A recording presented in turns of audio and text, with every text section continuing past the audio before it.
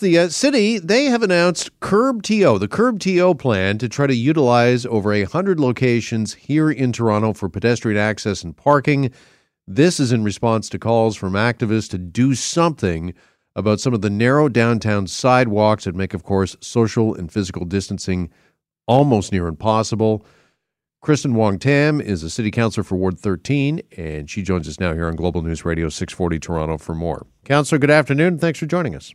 It is my pleasure. I look forward to speaking to you. All right. For those that have not heard it or dug into the details, can you kind of give us just a brief overview of exactly what CurbTO is? What does it entail? So CurbTO is a transportation curbside management plan, and breaking that down in the simplest terms is where the City of Toronto's transportation staff will carve out some space along a curb lane to give more pedestrian passage way. So therefore, those who are queuing up outside of the popular pharmacies as well as grocery stores or LCBO will have the ability to safely pass one another and practice physical distancing. All right, and initially there are 10 so-called hotspots that have been identified, correct? Yes. So the intention is to roll out about 100 different locations across the city of Toronto. They are literally starting very slow. 10 out of 100 is modest, especially when you think of the thousands of kilometers of sort of laneway and roadways that we have at the city. And it is largely going to be citizen informed. So therefore, where those pinch points are on the sidewalks, that's where transportation staff will come in, analyze the site conditions, and then make some recommendations.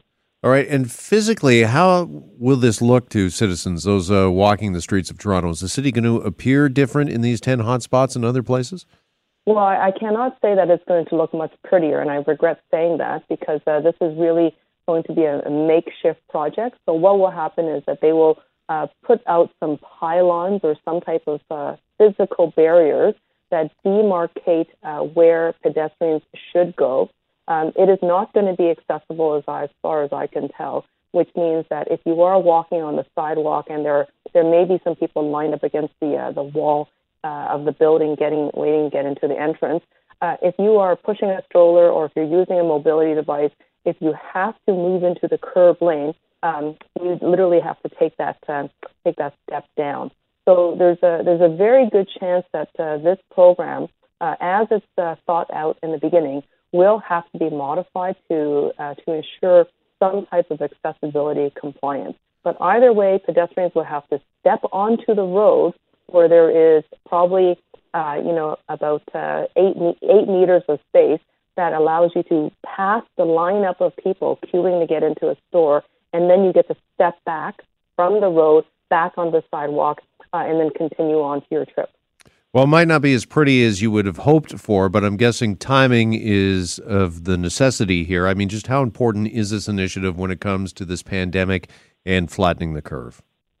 I would say it's a response to residents who literally have been calling the city and calling the mayor's office and calling councillors saying they need to have more physical space on the sidewalk in order for them to practice physical distancing.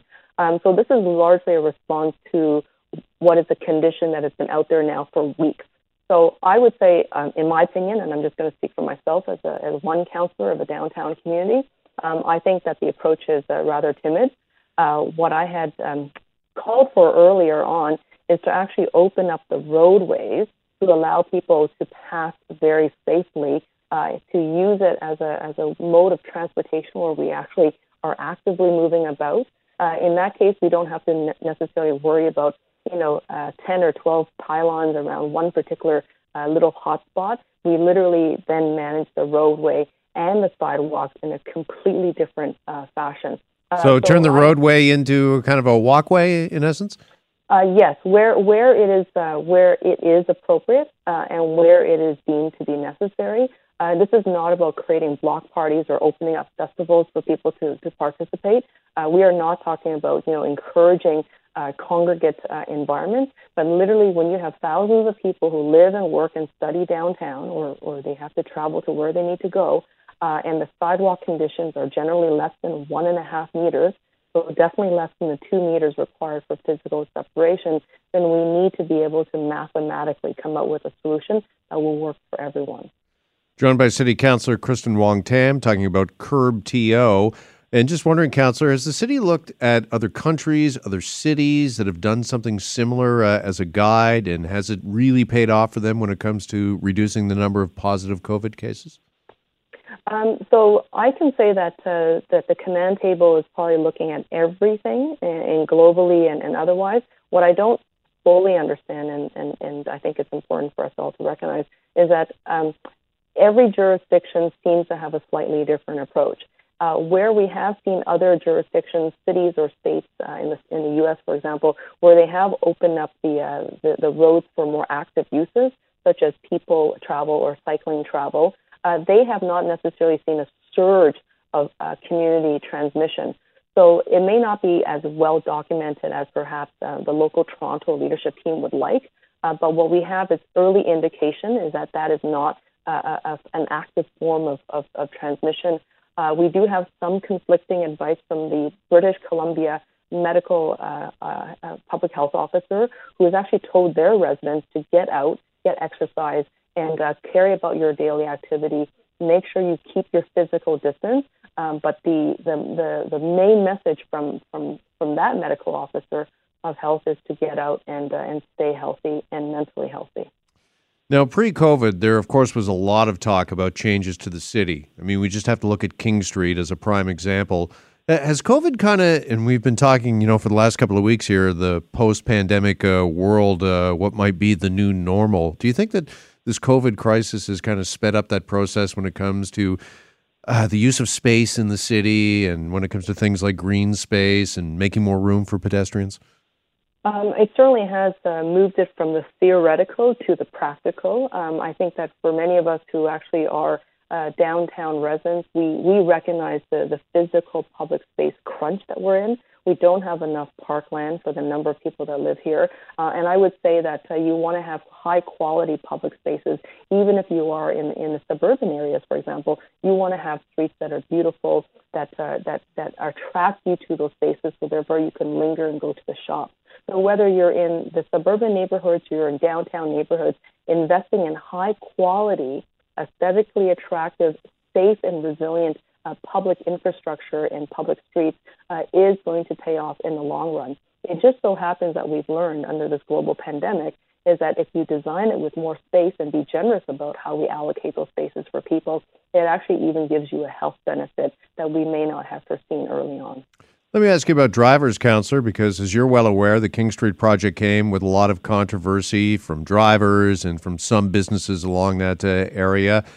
Could one of the spin-offs of the pandemic be that there will be less road for cars, and maybe that's okay because we might see less cars in the downtown and on the road if working at home becomes a permanent thing for a lot of people? Again, this is another almost sort of forced pilot project on a lot of companies. So do you think it could be a controversy that kind of solves itself?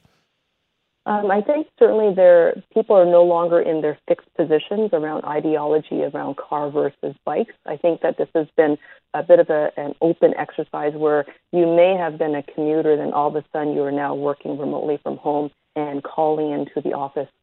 So I think in some ways it's actually enabled us to think outside of what we need, but more think sort of what does the community or civil society need. And if we place values in front of our decision-making, such as we want to build a green economy, we want to build an active transportation network, and we want to ensure that people are not going to be reliant on entirely single-passenger, single-driver, commuter-style travel, then it means that we have to make different infrastructure and budgetary decisions. So in some ways, I think it's actually elevated the conversation of how we live and work and invest in cities. What I think we don't yet have is a formal environment to deposit those thoughts and to really hash out and to debate it. And that's what I'm looking forward to, because I think it will give us, number one, better information to work with. But also at the end of the day, we need to be able to build that economy and recover in a way that is sustainable. Because we know that even if with a vaccine, let's say, for example, 18, 24 months on the horizon, that is a very long stretch of time. if we do open the economy, and it's going to be opened up in phases and in waves, we have to ensure that if we do fall back, for example, into another active spread, where we're no longer flattening the curve, but the curve is spiking up again, we are going to be stuck in this situation for some time. So we've got lots of time to think and get it right. And then when we do make a decision to actually pour the concrete and to actually redesign our city and our city streets, hopefully we'll keep that in mind. All right, just finally, are these CurbTO initiatives, are they possibly here to stay? You mentioned there's 100 so-called hot spots. Could they become permanent? Could changes there become permanent, do you think? I don't know if they'll be permanent per se, because right now they're being introduced largely because of a condition has emerged, such as, for example, 25 people lined out of the LCBO. You wouldn't normally see that under a normal environment, I should say. So I'm not sure if this is going to stay. But one thing I can say is that the City of Toronto and its transportation services in particular has been looking at curbside management for some time. So you've already seen the introduction of what we call parklets, which means that we actually put a patio, licensed patio, where restaurants who don't have the physical space in front of them can all of a sudden open up for seasonal business activity during the summertime. So we've already been doing some of that work. We've already been bumping out intersections where we need to allow for more pedestrian sort of queuing time before they cross the roadway. So it has been happening in incremental pieces. But perhaps this actually propels us into bigger, more magnitudinal change than we were prepared for. All right, Councillor, appreciate the update and the time with us this afternoon. Thanks so much.